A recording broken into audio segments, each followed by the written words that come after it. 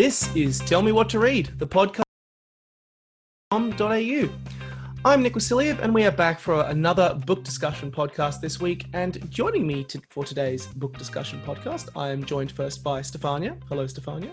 Hello. Sarah. Hello, Sarah. Hi. And Amy. Hello, Amy. Hi. Let's kick straight into the books that we are reading and enjoying. And Amy, I am going to throw to you first. What have you been enjoying? So I've been in a bit of a reading slump. So I haven't read much, admittedly, but the one book I've read this year that I'm still thinking and talking about is No Hard Feelings by Jennifer Novak. So the cover of this book says hungover, underpaid, and overwhelmed. And I read that and I was like, this might be the book for me. So it's one of the many kind of books about like that millennial confusion era that are out at the moment. So there's a ton of them. But in my opinion, this one does it best. So the book is about Penny. She's in her mid-20s, and like most of us, when you finish high school and uni and you kind of get to that after period of life, you only really have a couple close friends. And this book really centers on the idea that she's comparing herself to these friends. You know, one of them is getting promoted in a job that she loves, while Penny works for a woman she hates, in a company that is just destroying her life, really. And the other is getting married, and Penny's stuck in the loop of terrible first dates and dating apps and just going back to her horrible ex-boyfriend over and over again. So kind of centers on that. And what I took away from it is that it's really a book about that time in your life where you just get fed up with your own crap and your own excuses, and you vow to change things up. And, you know, the book says, when bad habits feel so good, how do you trust what's good for you? And it kind of does that hilarious thing where you wake up one day and you're like, I'm going to change my life. And you go for a passive aggressive run every morning, and you start making smoothies, and you start being nice to people you hate and wearing heels to work. And you think that that stuff is going to fix all your problems. And I think that's where this book differs from a lot of the other books about millennial confusion. It really shows that those band-aid solutions are nothing, and you can't fake it until you make it, like a lot of people think. So it's a really, really lovely advocate for kind of getting to the root of your problems rather than just brushing them aside and trying to feel better with all these things that you're told are going to make you feel better. So it's a lovely book. I laughed, I cried. There's a lot of times where you kind of read something silly she does and you go, oh, I've done that before. And then you read something really concerning that she's done and you go, ooh, I've done that before. So I haven't been called out quite like this in a book in a very long time. So I would definitely recommend this book. It comes out in April. Slight trigger warning for everyone who's like, oh God, cringe that I've done something terrible. Or Slight trigger warning if you're in mid-20s, you will be called out on the spot. This sounds like an amazing book.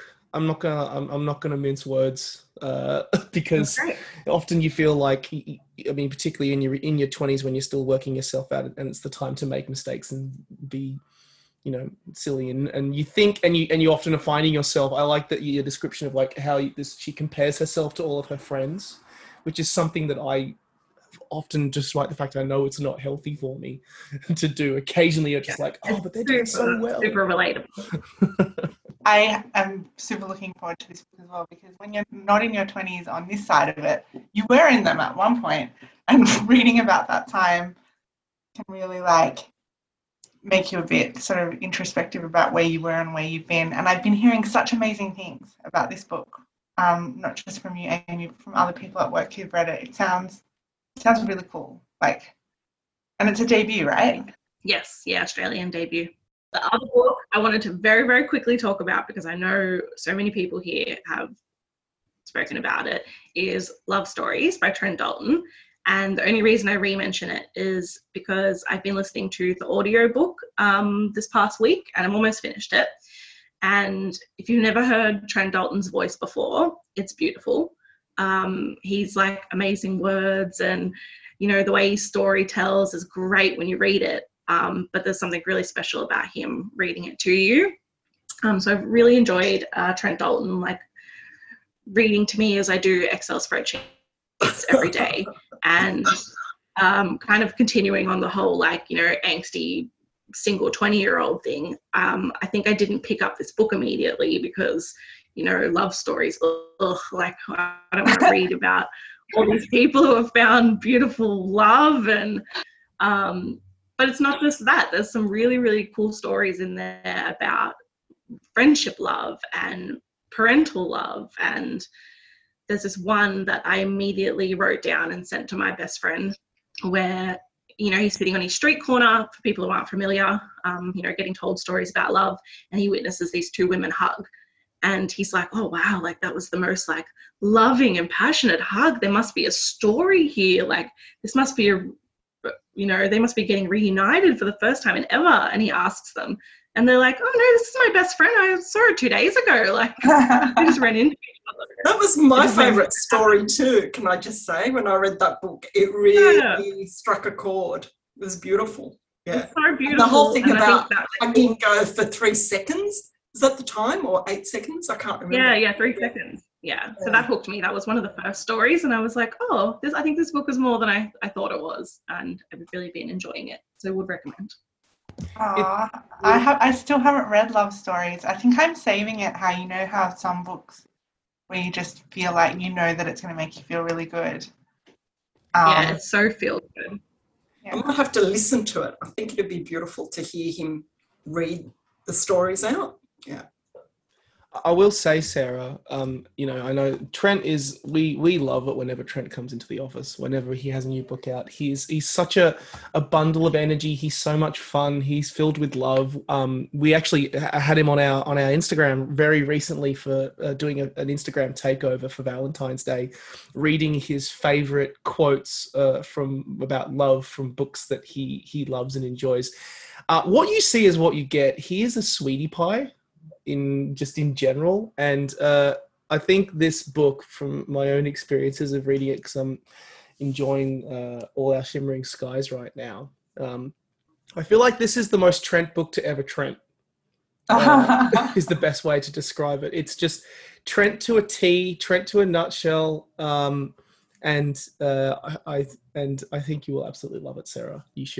I know that you're saving yourself for it, but just get in. Well, I love Boys Swallows Universe. I love All Our Shimmering Skies. I know I'll love this book, but I'm the only person on the podcast who hasn't read it. So I feel like maybe this is the universe telling me it's time for love stories. Time is here.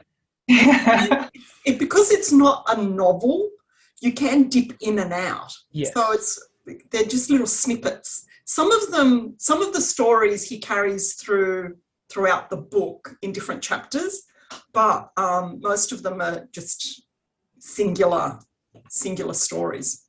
Yeah, it's lovely. It really is. It's a beautiful book. And to all of our listeners, if you haven't read it, just do it. Just go do it. It's a beautiful book, and we highly, highly recommend it. Amazing recommendations, Amy. Wow. Kicking us off with a bang. Absolutely love them. Yeah. I am now going to throw over to Sarah. Sarah, I know that you've been reading a couple of books. What have you been enjoying? I have, but I will just say, Amy, I'm reading both of your recommendations. They're going to be my next. So I actually, same as Amy, was in a terrible slump at the beginning of this year. I just wasn't reading.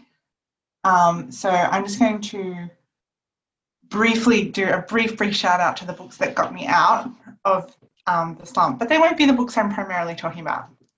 This is how I cheat, and I mention more books than I told you that I was going to talk about. You do this Nick. every time.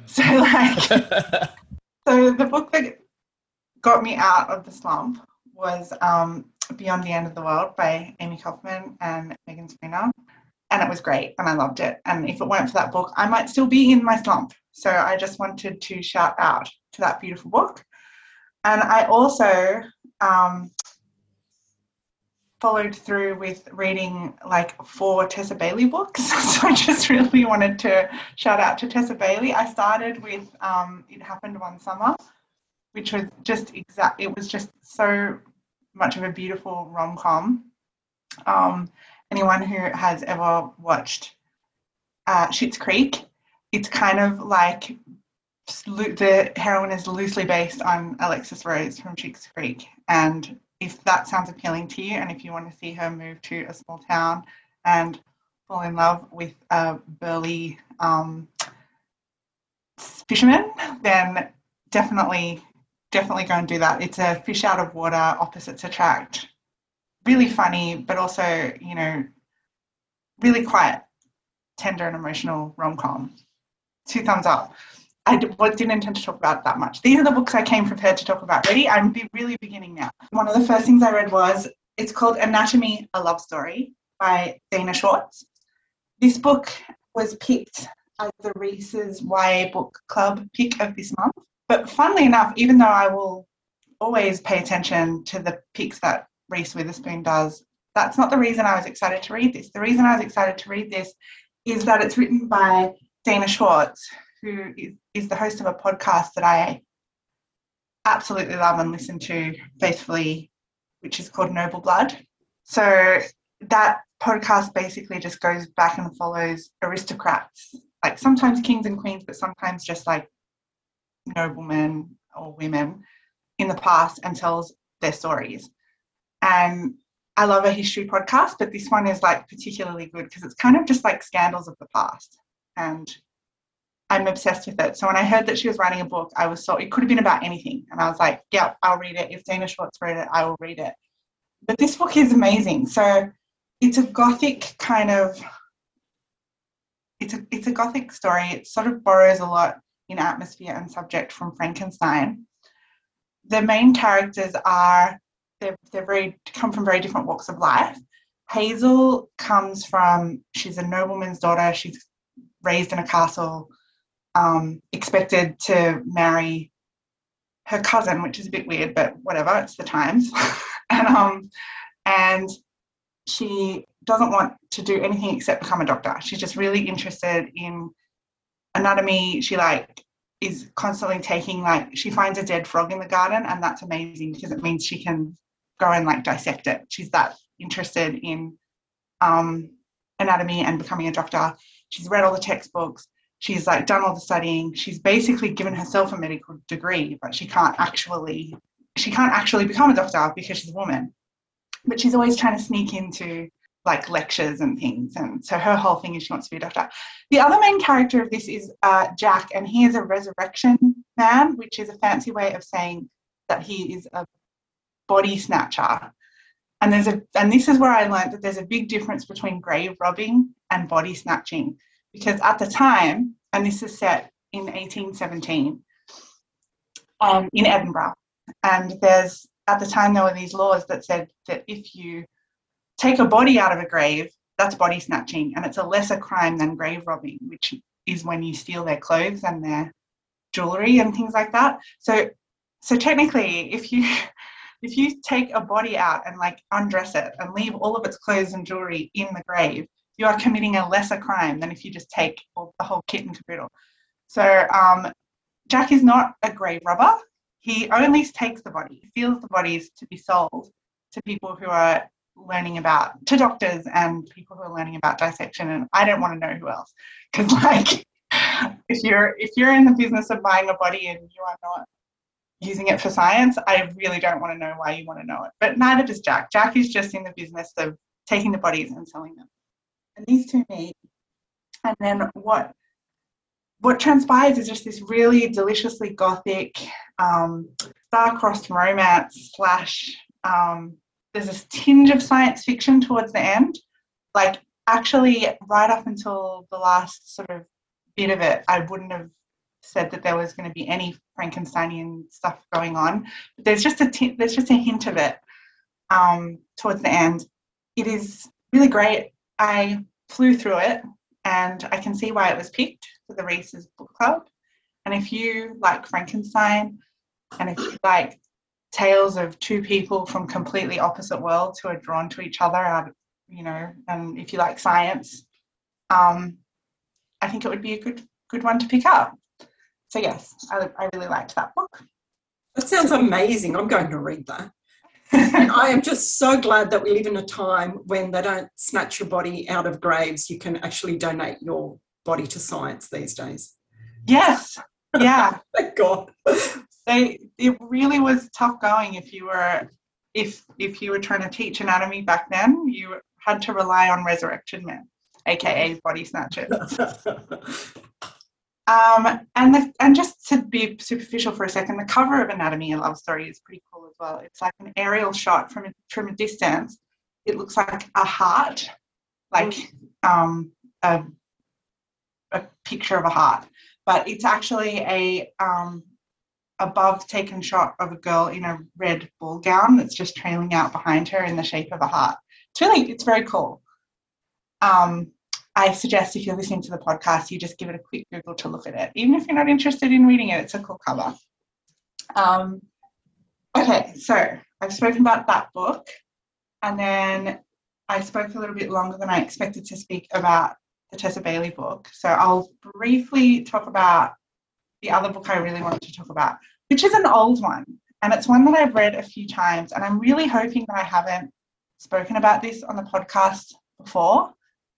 I have a habit of, when I read an old favourite, like I think I've spoken about Jane Eyre on this podcast 13 times or something. So I'm like, I don't think I've spoken about this one, but if I have, like, just, I doubt anyone, it would be a while ago. So like, here we go again. I'm going to talk perhaps for the second or third time about The Daughter of Time by Josephine Tey, which this past week, you know, it's like, it's been a bit busy at work and a little bit stressful, haven't had the best sleep, and I felt the need to rejuvenate my brain by reading something that I know I will love and reading an old favourite. And so I picked up The Daughter of Time. Have any of you read it in this podcast? I certainly have. Yeah, I know. Yeah, we have discussed this on the podcast before, but it wasn't you who read it; it was me. I've read this book. Oh, really? I absolutely loved it. It was similar in a similar experience to you. It was one of the times last year where we were finally coming back to the office, and this book had been dropped on my desk, and I had no context of Josephine Tey. I knew next to nothing about her, so I was like, I may as well check this out, and I will let you describe it now because I do not want to steal your thunder, but if you loved it, we are completely on the same page. Look, there's a reason I really love this book. It's kind of like the ultimate cold case. There's this moment in the book, so it's written from, the main character is Alan Grant, who features in a couple of other Josephine Tey books. He's like her recurring, Inspector Alan Grant is her recurring crime solver that she wrote a series about. But this one is really kind of different from the others. And there's this moment, like the whole premise is that Inspector Alan Grant has been injured and he's in hospital. He's basically bedridden. And he is bored and irritable, and he sort of talks about how he's got nothing to do except read this stack of books by his bed. And there's this great moment, and every time I reread this book, I'm like, I just like this moment where he's just like, oh, they're so formulaic, like every crime book is the same. And then you can just imagine Josephine Tey writing those words going, I'm going to try and make this one really different. Because, and I mean, we've sort of seen this now, we've seen this more, like, but I feel like she was definitely one of the earliest persons to really write a crime novel where there's not much action. It's all research, and it's all like, it's cold casing and figuring stuff out and finding, like, it's a research novel. It's a novel about research, basically. And the whole premise of it is that he investigates Richard III, which anyone who has like a passing knowledge, like, I think the first time I read this, all I knew about Richard III was that he was the one that everyone said killed the princes in the tower. And I also knew that he was the last, oh God, I hope this is right, the last Plantagenet king, and that when he was killed, it was by Henry Tudor VII. and Henry VII, the first Tudor king. And so then that started the Tudor dynasty. And so that's kind of all I knew. And I really did think that he murdered the princes in the Tower. But this whole book questions that theory. And he's also known to have been a hunchback, and he's just been a villainous figure in history. Like, had a really, really bad PR. Like, I mean, like, I think it's also been influenced by, I think we talked about Richard III, like the Shakespeare play as well, like how that seeped into popular culture and stuff as well. I think, yeah, like it definitely, his portrayal has been just unanimously bad. Because he killed his own nephews, yeah, supposedly. And there's also all these horrible rumors that he fell in love with one of his nieces as well. And like, there's just terrible rumors about him, and they've persisted for so long. And like, I actually don't know the year that this book was written. I mean, Daughter of Time. I'm just having 1951. 1951. Yeah. Yeah. So I guess at some point, certainly. Before 1951, people have been beginning to question this view that history has taken on Richard III, particularly because most of the source material is not a first-hand primary source material. It's all written after his death, and mostly by people who will be very loyal to the Tudors. So it's kind of like, looking back on it, everything that led to this villainous portrayal of Henry III kind of could be attributed to a smear campaign by the Tudors. And he does all of this basically bedridden. He just like, and the reason that the book is so fascinating is because you're just in his thought processes, and you're in the thought process of a really smart, deductive mind. And you, like, on the face of it, when I tell you that this is a book about a guy in hospital reading a bunch of historical sources on it sounds boring. On Richard III, it sounds boring, but it's not, and it's a quick read as well. Like, it's not very long, but it's gone down in history as one of the greatest crime novels.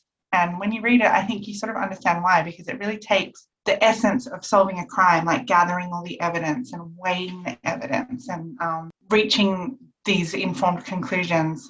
And it shows it to you in a sort of really interesting way. Plus, I really just like a cold case, and this is just the ultimate cold case. He's in 1951, and he's trying to solve a case that happened in like the mid 1480s. So like, and that is Daughter of Time, one of my all-time faves, and reading it this week has given me a lot of joy. I feel like Josephine Tey, like in the context of crime and thriller, like she is revered, but I don't think she is spoken enough about when compared with the likes of, say, Agatha Christie or Arthur she Conan wasn't Doyle. as prolific, I don't think. Plus, correct. I think I could be wrong. Or Raymond Chandler. I shouldn't even say this, but I know that Josephine Tey is not her actual name, and I don't know if she's actually wrote under other names as well. It was a pseudonym for her. The author's real name was Elizabeth McIntosh.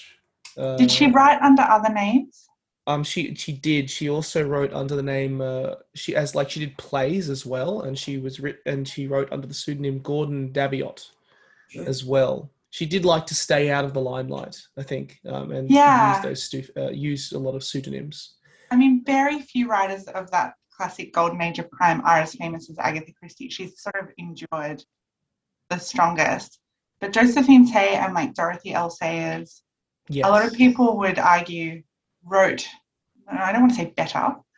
Well, they explored themes. They explored themes that were a lot more that kind of paved the way for crime writing to come. Well, and I just think that they were a little bit more. I really like Agatha Christie, and when I get on an Agatha Christie bent, I will easily read like 12 of them in a row, and they go down real easy, and I love them. And she is psychological. Agatha Christie wrote psychological crime. She was never caught up in like forensic evidence that much. She always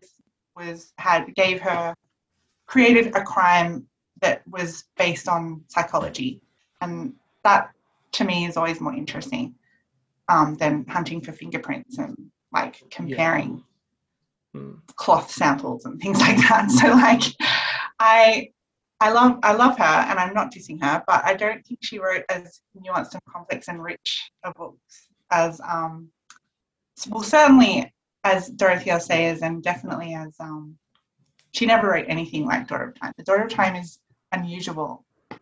And if you look at any list of the greatest crime novels ever, it's pretty much always there. Whereas Agatha Christie will be there too, but it could be a different one every time. I think she most often gets nominated for The Murder of Roger Ackroyd because that was the big twist ending. Yeah.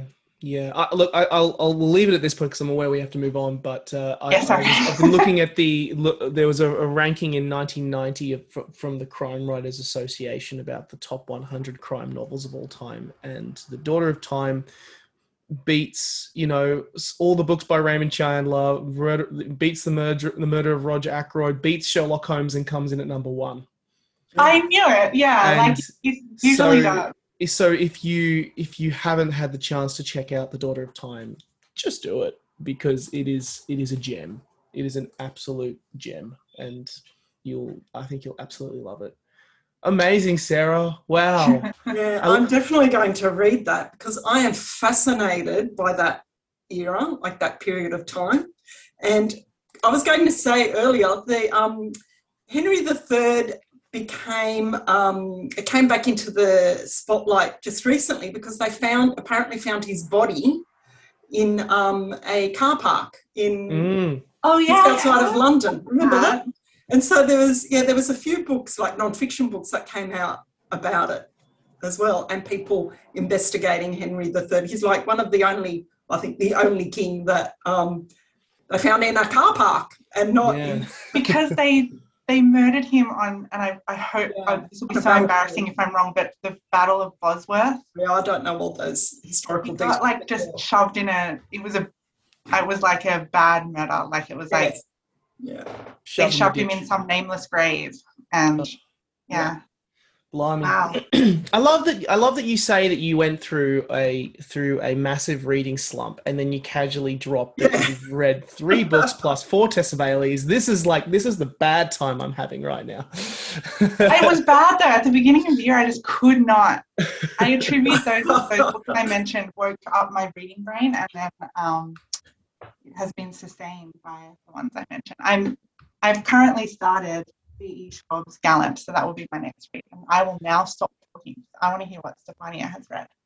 Yes, we shall move on. But before we move on to Stefania, we have a sponsored book. Yes, we have a sponsored book, which we'll now quickly talk about before we hear about the books that Stefania is reading and enjoying. Jane Hutchin is a journalist, author, and former China correspondent who's reported on some of the most volatile, exotic, and fascinating places on Earth.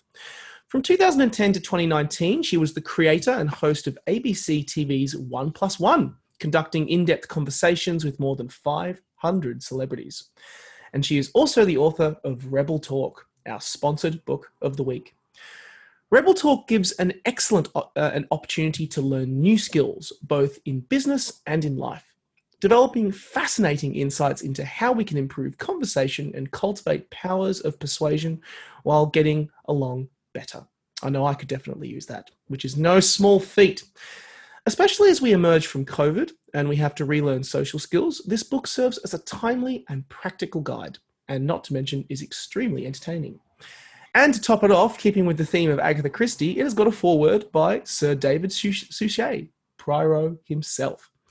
Order now and get free shipping of this special title, Rebel Talk, which is our sponsored book of the week. Links will be in the description. All right, Stefania, our final guest for this week. Please tell me what you've been enjoying. I think it's really interesting that Amy started us off with a book about millennials, and she mentioned that there's a lot of books at the moment about that generation, whereas I'm a little bit older than that. And what I've been noticing at our presentations by our publishers, that there's been a lot of books about women, particularly post-40. So that kind of hits a mark for me. And that's one of the books that I'm going to talk about today. So this book has one of the best titles I've heard in a long time. And it also has one of the most beautiful covers I've seen in a while. It really stands out. So it's called This Is Not a Book About Benedict Cumberbatch. So it doesn't really roll off the tongue. It's a bit of a tongue twister. The cover is orange. It's got all these beautiful flowers on it. It's just, I think it's going to look amazing on bookshelves and in bookstores. So keep an eye out for it. It's by Tabitha Carvan, and it's really hard to explain what this book is about, because it is about Benedict Cumberbatch, but it also isn't about Benedict Cumberbatch. So I think it's going to be one of those books that's going to get its sales from hand selling and from word of mouth, because it's one of those really unusual books. So Tabitha, during her 20s and into her 30s, was travelling around the world. She was working, studying, and as a lot of people were doing around that time, was keeping blogs. So she was blogging about her trips. And then she met her husband. They came back to Australia, and they based themselves in Canberra. So she finds herself in Canberra. She's a stay-at-home mum. And then she starts working at a university as a science writer. And it's around this time that she develops this really embarrassing obsession with Benedict Cumberbatch. So she describes it as falling in love with him. She is obsessed. All she does is think about him. She watches his movies over and over again. She can't stop watching Sherlock Holmes. Every single minute of the day, she's on the internet looking at pictures of him. And then there's this funny moment where she goes to her local library with the kids. She drops them off so they can do their reading hour. While they're distracted, she goes through the library looking for books about Benedict Cumberbatch. And she finds this book, this coffee table book. She starts looking through it, and there's this note inside, a post-it note, handwritten, and it says, come and discuss Sherlock with us, and a website. So she's really intrigued. What is this? So she goes to the website, and it's an online forum, one of those old-fashioned online forums with all these fans. And fans, Benedict Cumberbatch fans are called Cumberbitches.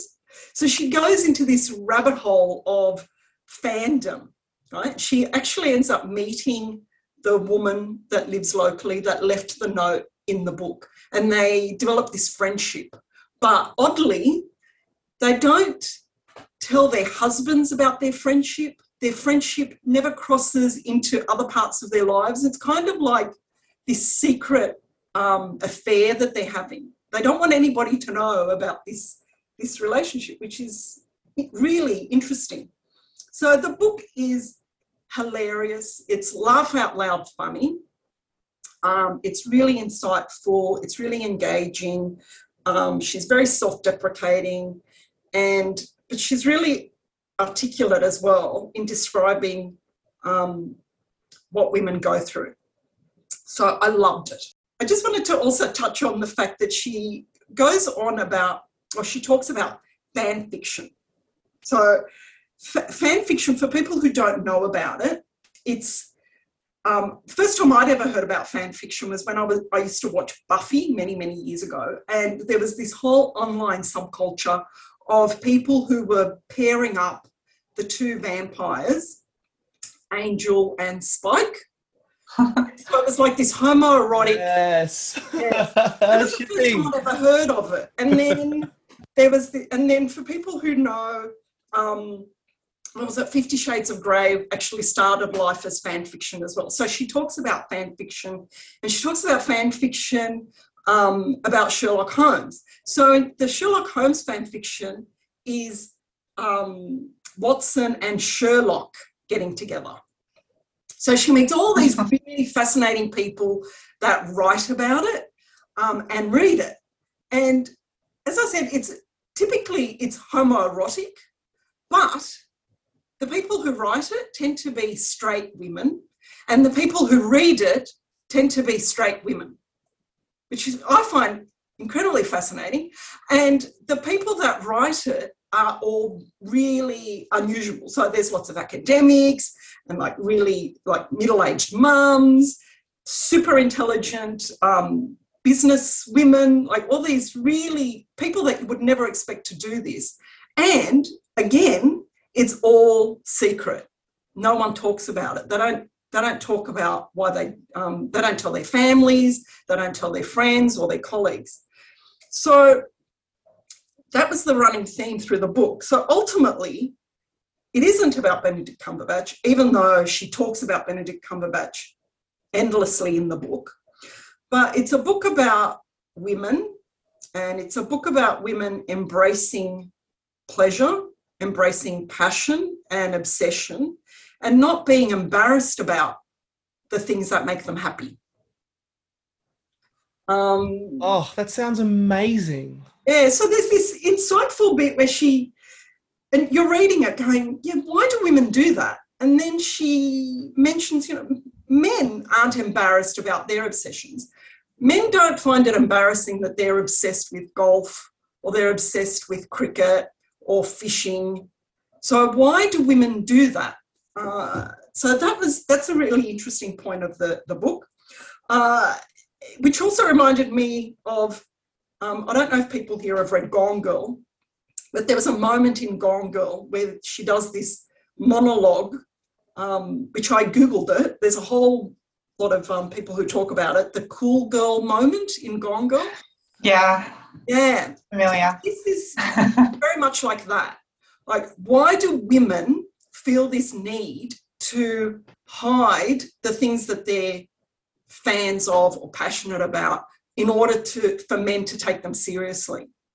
So it's such a good question. Especially when it's women who usually like discover the cool things first. I mean, like, women were fangirls of the Beatles and were the ones that went crazy for them, but it's cool for men to like the Beatles. But if it's a woman, it's like, oh, just a silly little fangirl, like crazy fan. Yeah, and she talks a lot about music in this, right? About that whole thing of when you're teenagers, how you're obsessed about bands, and then you can't do that anymore unless you're doing it ironically. So then you have to move on to, you can't like boy bands anymore. You have to start liking more socially acceptable bands. So it's all of that. I absolutely loved it because I'm at that age where I'm going, oh, yes, that's exactly what women do.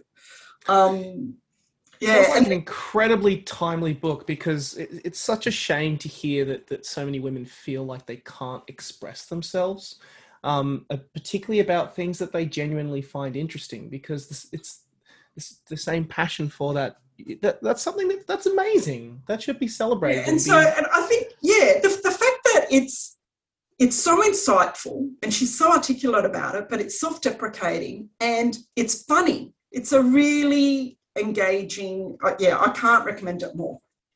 But it just also, when I was reading it, it tied back to another book that I finally got around to reading, which was the Liane Moriarty book, Apples Never Fall. And I think that sort of touched on a similar theme, right? So there's a lot of themes in that book, but to me, the ultimate theme was these women who had given up their things that gave them joy and things that made them happy because they felt like they needed to do that for their family. So, and I think both Tabitha and Liane, they're not saying that it's a bad thing. They're not saying that they regret having given up their hobbies or the things that they were passionate about in order to put their kids and their family first. But they're just reminding us that it's important to hold on to those things, to remember what it is that makes us happy, what it is that gives us passion, that makes us, that gives us joy, and to not lose sight of who we were as teenagers. So when you move from being a teenager to an adolescent, from an adolescent to a teenager to a woman, you hold on to what it is that makes you who you are, rather than trying to fit into what society and what the patriarchy expects of you. I think it's a beautiful book. And then keeping it on the theme of women, I just wanted to touch on another book, which I haven't read, but it came in the mail a couple of days ago, and I just absolutely love it. It's a book called Sheila's Badass Women of Australian History by Eliza Riley. So this is an absolutely beautiful book. It's full of these amazing illustrations and graphics, the typography. It's a hardcover cloth bound. It's got spot gloss and embossing on it. So it's a beautiful package, but on top of being a beautiful package, it's also a book about women in history in Australia. So it reminds me a little bit of an Australian history version of that series, The Rebel Girls, that was out a few years ago. Oh, yeah. Similar to that, right? And so the author says she's focusing on sheroes instead of heroes. And it's a little bit like if people have read the David Hunt Girt Nation books as well. So it's very well researched. It's a history book, but it's funny and it's accessible and it's totally gorgeous. So I'm really excited that there's all these kind of books coming out at the moment, which are trying to rebalance the stories of Australia. So women and First Nations people, I think for a long time, history of Australia has been focused on white men with big handlebar moustaches. But I think it's great that there's so much coming out at the moment that's addressing that. So that's my other recommendation. Funny, those are such good recs. I'm like super excited now to read. This is not a book about Benedict Cumberbatch. I'm like fascinated about, like, I feel like there's a real like surge at the moment of women saying, wait a minute, why is our stuff always discounted? And can I throw in another podcast recommendation at this point? Sure. The podcast Sentimental Garbage, which is by an author, Caroline O'Donoghue, who has a book called Promising Young Women, which I recommend. She has a whole podcast on this topic about how she just talks really intelligently about all of the movies and TV shows that the world considers to be silly women stuff, aka sentimental garbage, and just celebrates it and talks about why it's important and why she loves it. Yeah. I'll chuck a link to it in the description so folks can go check it out. But really, it just took me right back to being a teenager and being obsessed with pop bands and all the posters that I had in my bedroom. And it was such a fun time I think a lot of teenagers go through that. It's such a fun time of your life. But I really feel sad for teenagers that didn't have that experience, because for me, I loved it. It was so formative. And yeah, you get to an age where you cringe when you think about it, but you shouldn't have to cringe because it's part of who you were, who you are, and and it was fun. Why can't we have fun?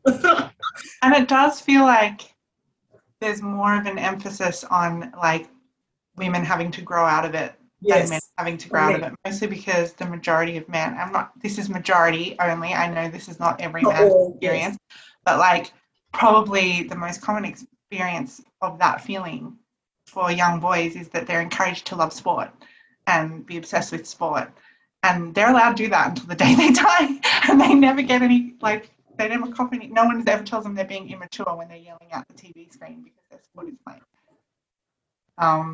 That's it. It's a very gender normative example, and it's not true of everyone. And I know that a lot of people, regardless of gender, cop a lot of heat for liking things like Star Wars and stuff as they get older. It just seems a shame. Like, if you love something, you should be able to love it your whole life without judgment. Yeah. I really didn't think my takeaway from this podcast would be the difference between body snatching and grave robbing, and to be ashamed of how much I love Harry Styles. But I'm not mad about it. Oh my God, that. Harry Styles on this. Yeah, she talks about Harry Styles in this, don't worry. We He made the best speech ever, didn't he? Can you quote it, Amy?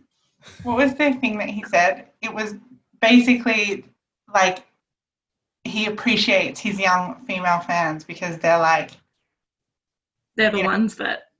They're the tastemakers. They really are. They are. It's true. It's so true. Oh, I loved it. We've covered so much ground in this episode. We've gone from like body snatching to crime all the way to Benedict Cumberbatch, and I love it. We segued a lot. I didn't even talk about a main book that I'll save it for next time. Don't worry.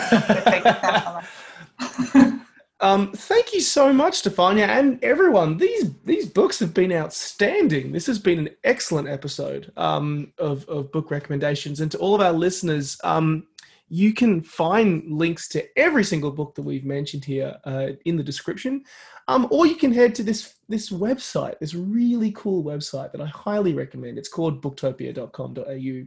There's some books there, just a couple. Several million that you can go and check out for yourself. It's a good website. Please go buy your books there. Keep this podcast running. I need the money. I need a job. And thank you so much for tuning in. You can join us next week as we drop our second episode of our kind of small mini series that we're doing, geology series that we're doing with Ben Hunter, Date with a Debut, where Ben sits down with debut authors from across Australia's literary landscape. We'll be concluding this duology series next week with interviews with Megan Albany, Victoria Brookman, and Kimberly Alsop. You can check out that first episode that we did earlier this week, which features Danuka McKenzie and Mary Rose Cuskelly, which is out now. You can check it out in the links below. As always, thank you for listening and never stop reading.